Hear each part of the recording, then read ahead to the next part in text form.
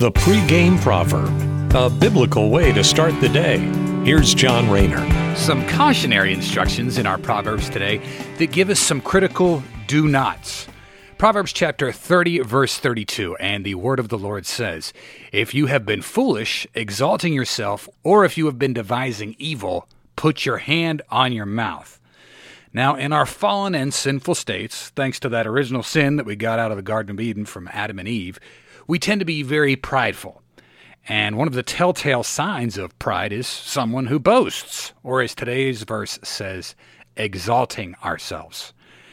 All of this technology has made it even easier to exalt ourselves and broadcast to the world how wonderful we think we are. Social media networks and the dawn of the selfie, or what they call the humble brag and the low-key flex, all of that is based on exalting oneself or pride.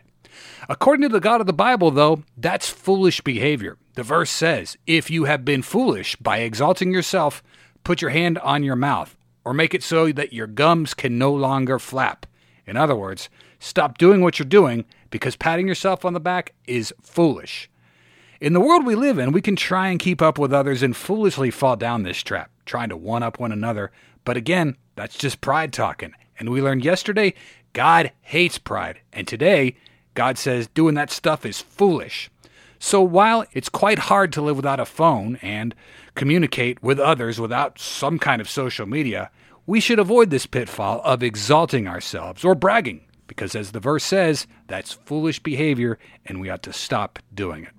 Thanks for listening. Have a great day. Take care and God bless. The pregame proverb with John Rayner. Look for it on all podcast platforms and have it delivered to your smartphone. The pregame proverb, proud partners of The Bar, the Biblical and Reformed Podcast Network.